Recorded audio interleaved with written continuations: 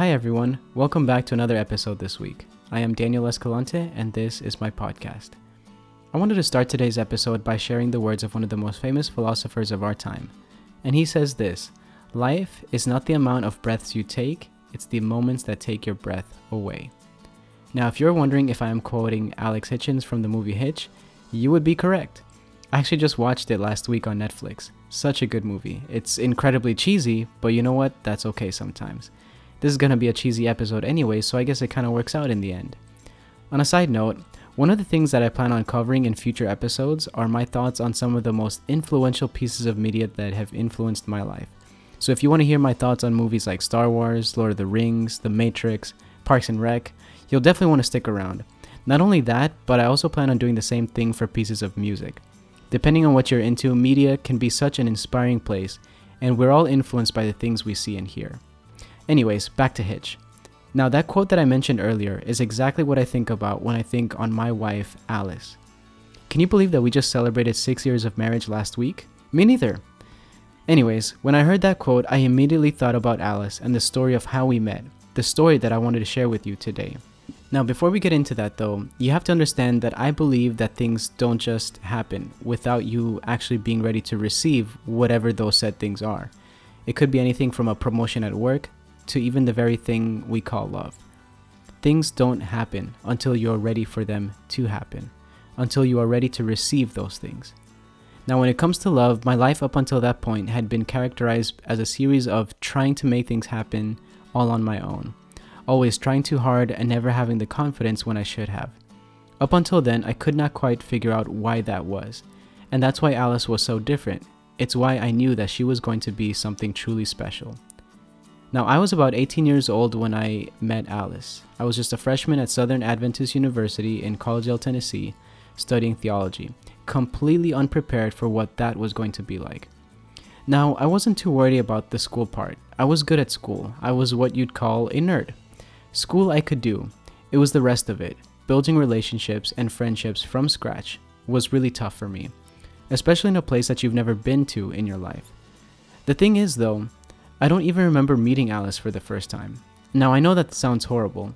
We shared a mutual friend that was also studying theology with me, and when I ran into her on my way to speech class one day, she was with Alice. She introduced us then, but see, I was kind of distracted after getting out of some dead-end relationship before that I didn't even register Alice at that time.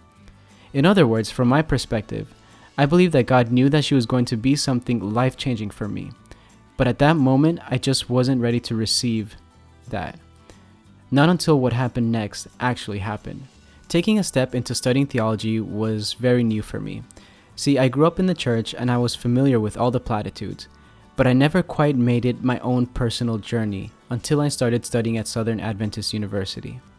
Now, so you could say that Southern is where I learned to trust God with my life, and Alice was going to be one of the first, most important steps in my life.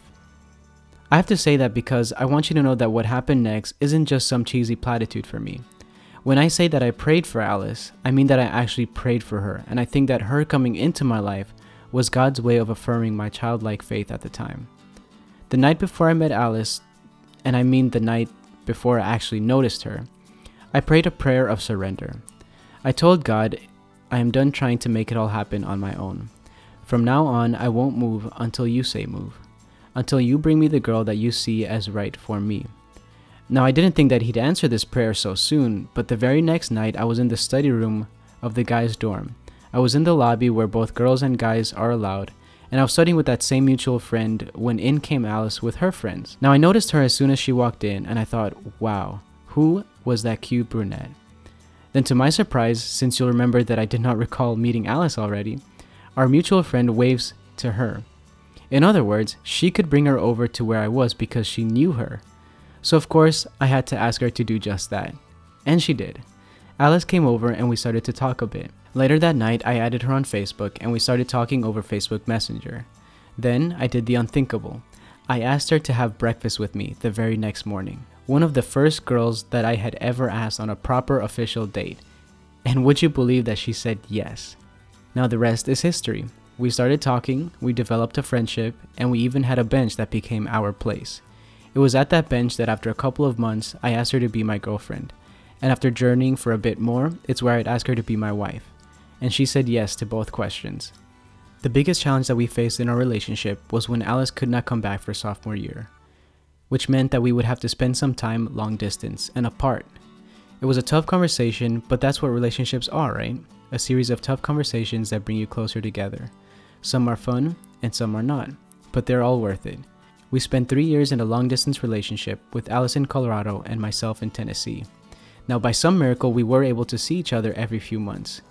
We had a lot of creative Skype dates and Netflix movie nights, which boiled down to Alice setting up her computer and me setting up my computer on my end. We would just literally count down 3, 2, 1, play. 3 years to the day, our long distance relationship ended and our marriage began. That was 6 years ago and we've been together ever since. Now, I love my wife Alice because she was the first taste of how different life could be with just a little bit of faith in myself and in God. Now, I'm a quiet person by nature, and so any of the bravery that took over me to ask her to go on a walk with me or to go to church together and to ultimately share life with me was all 100% inspired by her. She made me a better man, a stronger man from the moment I met her, and she's still doing the same thing today. So that's our story, at least that part of it. We're still journeying together and we're still learning more about each other, but there isn't anyone else that I would rather share this life with. So that's our story, at least that part of it. We're still journeying together and we're still learning new things about each other every single day. Right now we're currently going through this pandemic together, but you know what? There is no one else that I would rather be in quarantine with than Alice. So I just thought that you should know because when it comes to my story, I don't remember a me without her. It's safe to say that she's a big part of my life and she will always be. I am so glad to be back again after what I can only describe as a pretty crazy week. So I'm sorry for not uploading episodes last week, but I promise I will try to do better. Luckily, I'm surviving this week to bring you a few more stories, and I decided that the first 10 episodes of this podcast will be a few things about my life, and then after that, we'll get into a bit of randomness, which will start season 2. So stick around because it will only get better from here. Hey everyone, thanks for listening. I am publishing this podcast through Anchor, which is a great way to get started on your own show if you like. You're more than welcome to tune into this show through there, but know that Anchor also pushes my content to other popular podcasting platforms so that you can listen in on the podcast player of your choice. If you want to connect with me more, feel free to follow me on social media. I am on Facebook, Instagram, and Twitter. Have a great day and look forward to a new episode next week.